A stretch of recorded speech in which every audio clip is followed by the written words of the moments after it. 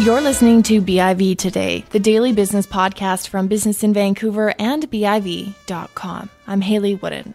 Today on the show, just how indebted are Canadian households and British Columbian households? We explore the findings of MNP's latest Consumer Debt Index and what it means for British Columbians. And later, financial executives are drowning in data, what that means for banks and financial institutions.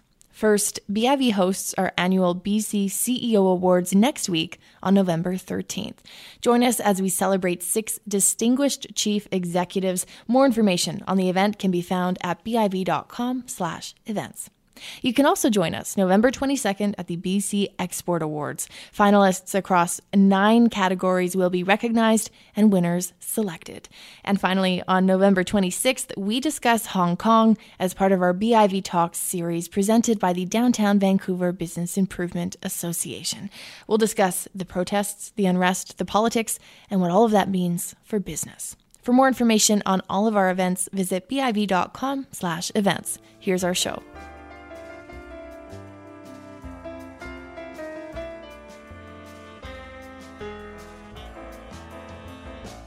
British Columbian household budgets have gotten a little bit tighter. The latest MNP Consumer Debt Index reveals by just how much. And Lana Gilbertson, licensed insolvency trustee with MNP, joins me now to discuss. Lana, welcome back to the show and thanks so much for coming on. Thanks for having me, Hayley. What does the latest index tell us about the level of consumer debt in BC? Well, what the index is telling us is, I think, the declining positivity among British Columbians that they'll be able to cover their living expenses and debt payments at the end of the month. There's less wiggle room in British Columbians' budgets, and it's at its lowest point ever. That's interesting. So looking at, and this index comes out every quarter, what were some of the biggest changes around confidence and around that wiggle room from, say, the last quarterly update to the one that came out most recently? Absolutely. So on average, when it comes to how much money British Columbians have left over every month, on average, British Columbians are left with $601 at the end of every month. But 45% of British Columbians, so almost half of us, are left with less than $200. Wow. So this is about $129 less than our tracking in June. And again, as I mentioned, it's at its lowest point since tracking began. Why do you think that is? Why are we reaching that lowest point now? I think that there's a variety of reasons for that, but primarily, I think that British Columbians are generally not prepared for things like unexpected expenses or unexpected life events. We have less savings generally, and less of an ability to absorb the unexpected, leaving us turning to debt. And also, this has been talked about a lot, but the rising cost of living, wages just haven't kept pace. We know that the cost of living has skyrocketed in British Columbia, and we're turning to credit to cover the shortfall. Give me a sense of, over the longer term, what having less than $200 at the end of the month means for things like retirement or stability when it comes to a household. That is a great question, and it's something that I think about almost daily in my practice. I meet with people who are drowning in debt and have no retirement savings, and increasingly they're at a later age in life. So, in their 50s and 60s, and even in their 70s. And I am quite concerned actually for Canadians generally and what this is going to mean. We just there's a lack of preparedness out there for the future. I know, and I'm not sure if this is really relevant, but there used to be a $1 million figure that you should retire and aim to have $1 million in savings. Now, of course, that is very dependent on where you are and what kind of lifestyle you want. What's the likelihood that instead of actually seeing people retire with lots of savings, they retire instead with significant amounts of debt? Are British Columbians concerned about that? Definitely. And one of the fastest growing demographics in respect of insolvency filings is over 55. There's increasingly older British Columbians, Canadians even, that are they don't have savings. Their income is declining, or their health is declining as well, and they're using credit to help cover living expenses. And of course, that only lasts so long, and so increasingly we're finding people in this age group who are facing a formal insolvency proceeding. And I wonder too what kind of pressure that might place on younger generations within a family who are then called upon to try and help parents or grandparents out. I'm sure it's going to be a concern and I'm sure it already is placing, pressure on households. Of course, we've seen it the other way around, and this is, I think, part of the problem that older British Columbians have had is trying to help out their younger, their kids, right? Even their adult children. Adult children are staying at home longer. They're needing help with down payments for homes and things like that. So, certainly, I think that there can and will be a reversal of that. Mm-hmm. I think it's good financial practice to try and pay down debt first and also to try and be saving. But if there's a significant number of British Columbian households that are making less or leaving less than $200 in their bank account at the end of the month, it makes it very difficult to try and do that. What's some of the advice or best practices for individuals who really, it's not necessarily a matter of them spending frivolously, they just don't necessarily have the revenue to tackle some of their financial problems? What are some of the options available to them? Well, I can say this: if they are drowning in debt, and that's certainly who's drowning in debt. It's certainly relative to the situation, because $10,000 could be a lot of debt to one British Columbian, and perhaps not a problem for someone else. But I would say that absolutely go and see a professional about the ways to tackle the debt or eliminate it through a legal proceeding. A licensed insolvency trustee is a government-regulated professional who is trained to assess the situation, advise on the options. A consultation with a trustee is free and it's confidential. Another professional is an accredited not-for-profit credit counselor. They are also trained to assess people and help them deal with debts as well. So getting some professional advice about the situation would be always my number one piece of advice. But when I'm, sort of sitting face to face with people that have limited incomes, and certainly when they go through something like a bankruptcy and the credit is cut off, it can be quite scary for people when now they're faced with living on their limited income with no other resources coming in.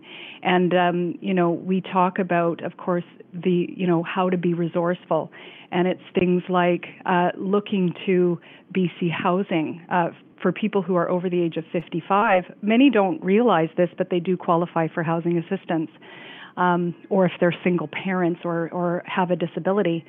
Also for income earners, it's talking to employers about ways to improve. Is there on-the-job training? How can you boost your wages? Because in my mind, our incomes are our number one asset. It's our incomes, unless you've got family and you're inheriting money, the reality is it's your income that's going to allow you to save money, to acquire assets. So I definitely counsel people on, are there ways that you can take training or somehow boost your income, look at your career?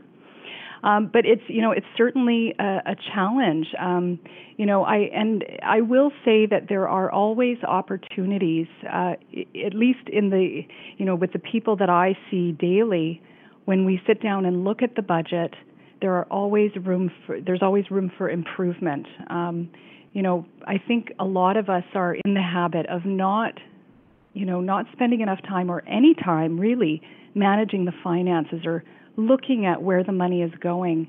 and it flows out so quickly. And so when people really sit down and take an honest look at where their money's going, they find that there's always room to cut back or to make different choices.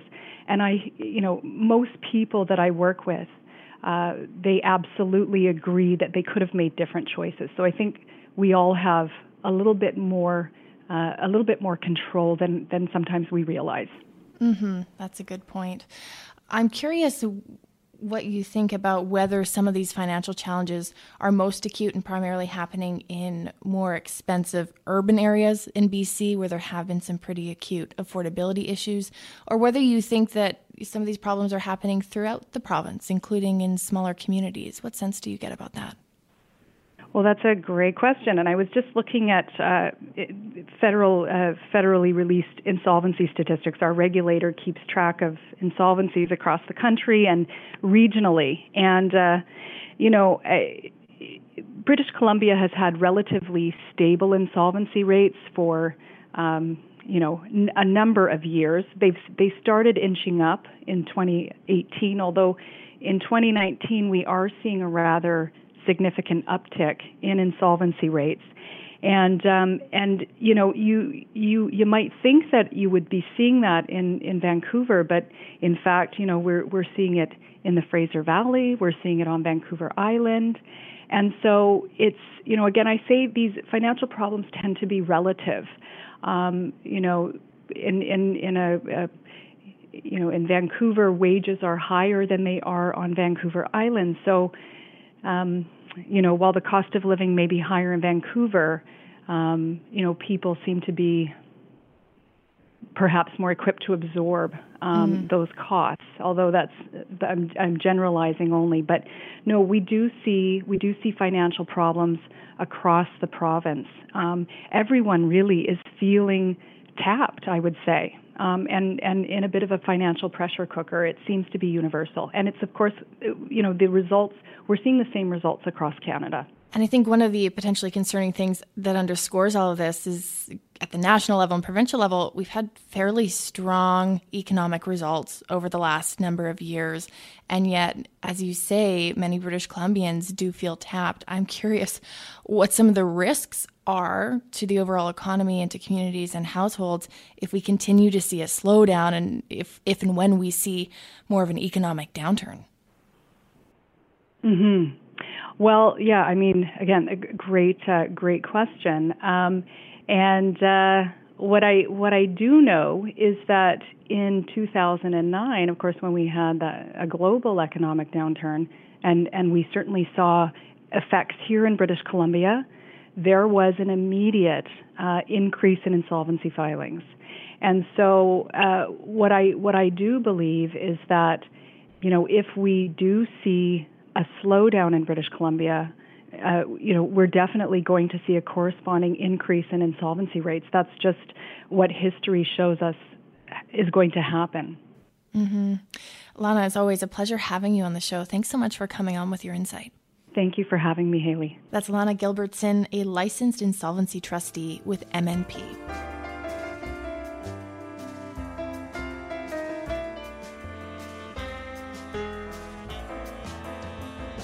Canadian CEOs are drowning in data. A new study from IT Group commissioned by TransUnion explores some of the challenges and opportunities financial institutions and businesses face when managing the mountains of data they now have access to. Joining me on the line to talk more about the study is Matt Fabian, Director of Research and Analysis at TransUnion Canada. Matt, thank you so much for coming on the show. No problem. Thanks for having me. Tell me a bit about this study and some of the most interesting or salient things that it found.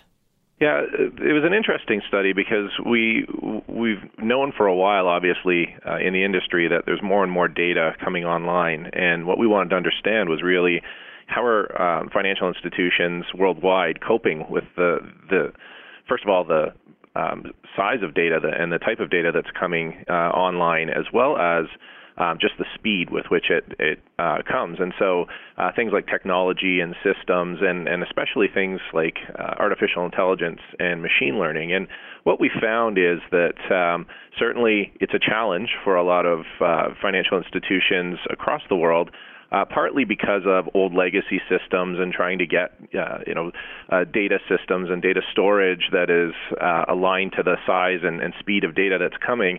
And also just trying to get a handle on the emerging technology. And so while a lot of the respondents to our survey indicated it's a struggle, it's definitely a focus, and they're definitely investing and spending for the future. One of the stats that jumped out to me was 65% of respondents say they're challenged in part by volume, but also the fractured nature of data. Tell me a little bit about that and why that's a pain point for executives.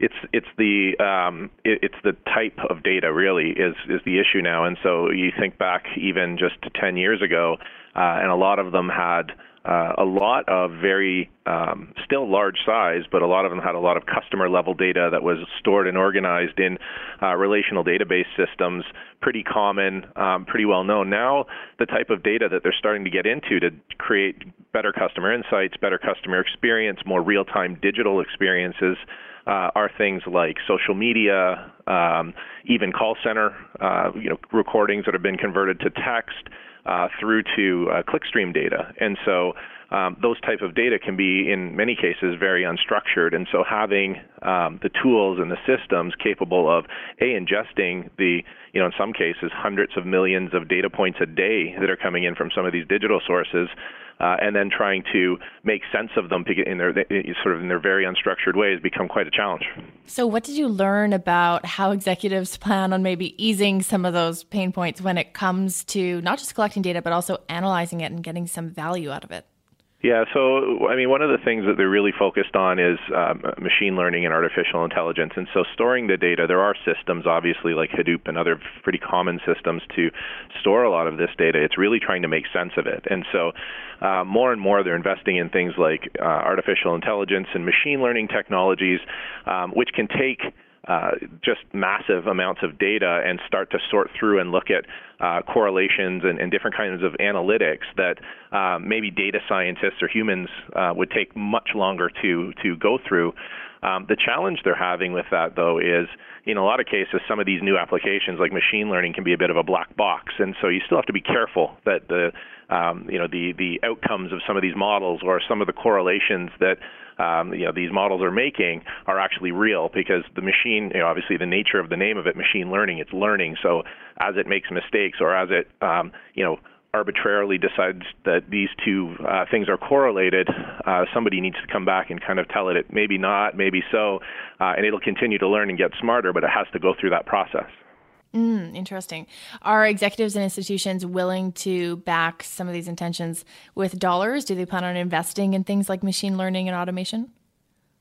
Pretty significantly. Yeah. In fact, if you just take a look at Canada, most of the big banks have already opened up innovation labs and tech centers, taking more of a very entrepreneurial and what we call more of a fintech approach to trying to apply these things and create almost like learning labs. And we've done that at TransUnion globally as well. We've created a thing called Innovation Lab where we can just bring in massive amounts of data with a client and just sit there with a few of our data scientists, a few of their data scientists, and business folks in the room, and just kind of crunch through this stuff in real time and look at it, and kind of what would be maybe 2 or 3 weeks of iterations back and forth. You can sit in a room with the sort of massive machines and video screens everywhere, and kind of do all sorts of scenarios and run different kinds of strategies in real time. And so I think that's what the banks are trying to do as well. And they're making big investments in that.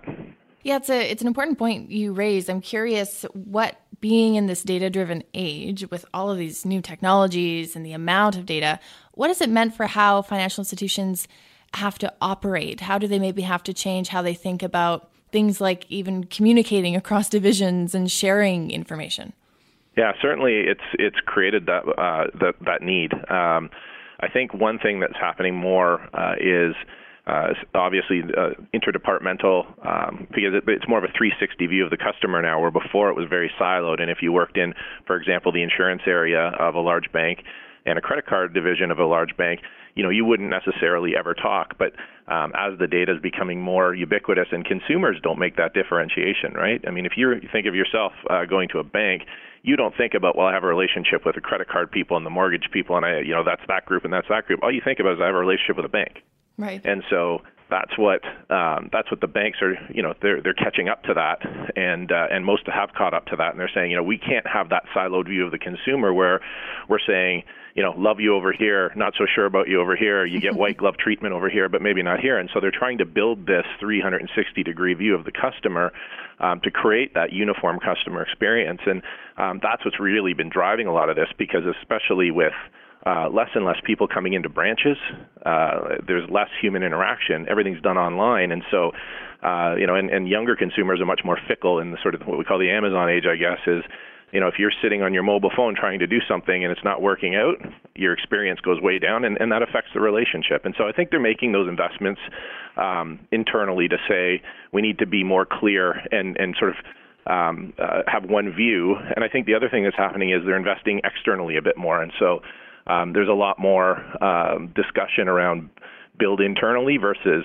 partner, because there's a lot of this whole area of big data and analytics has sprung up a whole new industry, and there's a lot of smart small companies that are looking to partner with banks and kind of build and bolt on some of their new technology onto the banking platform, because the banks have the data, these guys have some of the tech. Do you think executives are feeling any kind of pressure to make investments more quickly and adapt to some of these changes more quickly? Is there kind of a sense that there's a deadline, or that you need to do it now and that we can't wait 5 years to innovate?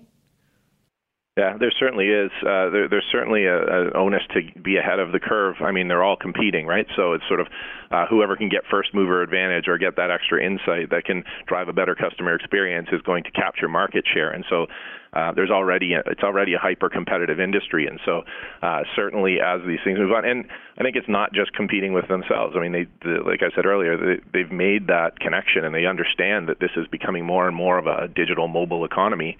And so if you can't make the investment to build your interfaces with consumers and make decisions in almost real time, you're going to lose on that customer experience battle, and you'll get penalized by consumers who expect, I can click two buttons and I should be able to get approved or get what I want or get my banking done.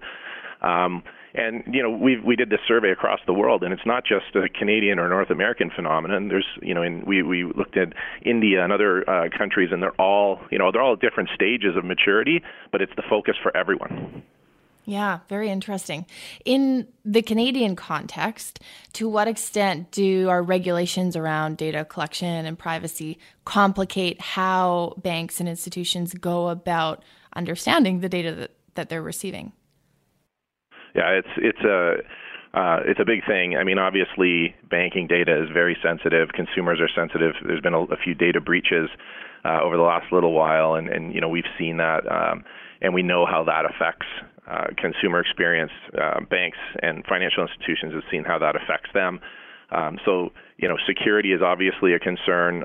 There's, with the new privacy rules and regulations that have been put in place, there's a lot more scrutiny around what you can see and what you can't see about a consumer, and a lot of it is more permission-based. And so we're moving towards this permission-based data economy where, ultimately down the road, there's sort of this notion that open banking, it's a structure that is happening in England right now, or in the UK. A few other countries are experimenting. Canada's been, the Bank of Canada and the government of Canada have been looking at it, and it might be something coming to Canada over the next several years, but that'll open up the floodgates even more in terms of getting access to all this bank data through open APIs. And so, just even trying to figure that out from a consumer protection and a privacy perspective is sort of job number one. And so it's something that the banks are very keenly aware of. And in this new kind of permission-based economy, the more you can do to kind of engage with the consumer so that they want to give you that data and they give you permission to use that data to make better decisions,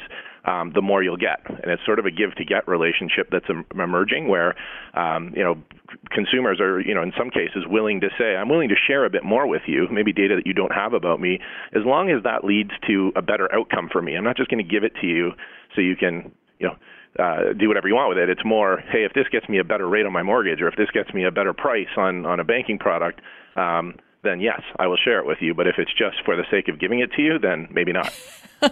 No, there's value in it. I kind of want something in exchange for giving up a little bit of privacy. I think that's fair. Absolutely, and they should, right? And that's the relationship that's going to emerge, and even more with open banking, that relationship is going to become very much more important. And those are the new privacy rules that are getting put in place. And so understanding, as this data floods in, what you can use it for, what you can't use it for, how you can target, how you can't target, those become critical issues. And there's teams of people just in the financial institutions around the world trying to figure that out. I believe it. Matt, pleasure having you on the show. Thanks so much for coming on. Anytime. Thanks. That's Matt Fabian, Director of Research and Analysis at TransUnion Canada. That's it for the show. Thanks for listening to BIV Today. You can subscribe to us on iTunes and Stitcher, and all of our episodes are available at biv.com/audio. Thanks for listening. We'll be back tomorrow.